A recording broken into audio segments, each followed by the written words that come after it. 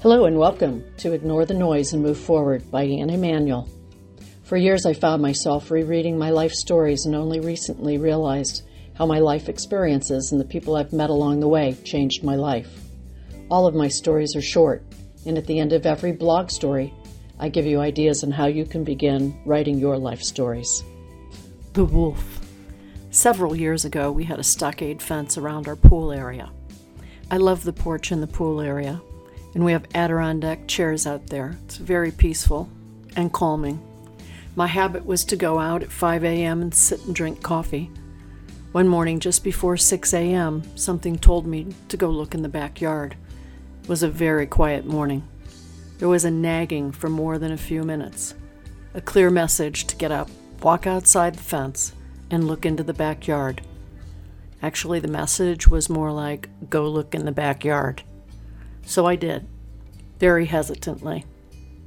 In the back, standing along the grapevine, was a large dog at first glance.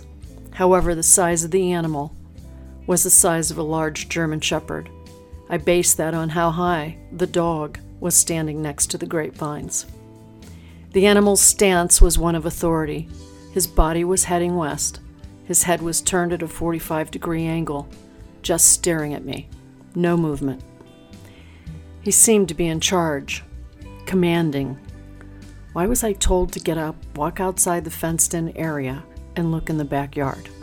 We never have dogs in our yard. I always wish they would show up. I love dogs. I realized this was not a domestic dog. It was far too serious. You could see that in the strength and the power in his stance. I questioned, what was this all about? We hear stuff like this. What's the message? It was something, but what? So I searched for people who have had those types of experiences. What does it mean? Does it mean I have more power than I believe? The look of strength was so prevalent. While I was surprised, actually shocked, to see this, and would have never seen it if I hadn't walked outside the pool area, the fence blocked the view of the backyard. I considered the experience special. While I was concerned, initially I wasn't afraid. I was shocked. But I knew it would only take him seconds to reach where I was standing, and probably longer for me to get back into the garage. I left first. Fear. I searched for wolf sightings in the area. Nothing. I was told there were no wolves in this area. I must have seen a coyote. I know what coyotes look like. And this was a wolf, or a wolf dog, or a hybrid coy wolf. Whatever, it did not appear to be domestic. The real question I have is, who told me to walk outside the fence and look in the backyard early that morning? How is it that that animal showed up at the same time that I was told to go look in the backyard?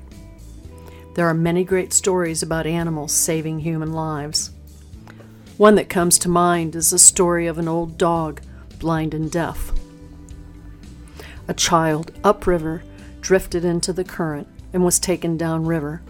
Unfortunately, the family was unable to rescue the child. You can imagine the horrible scene.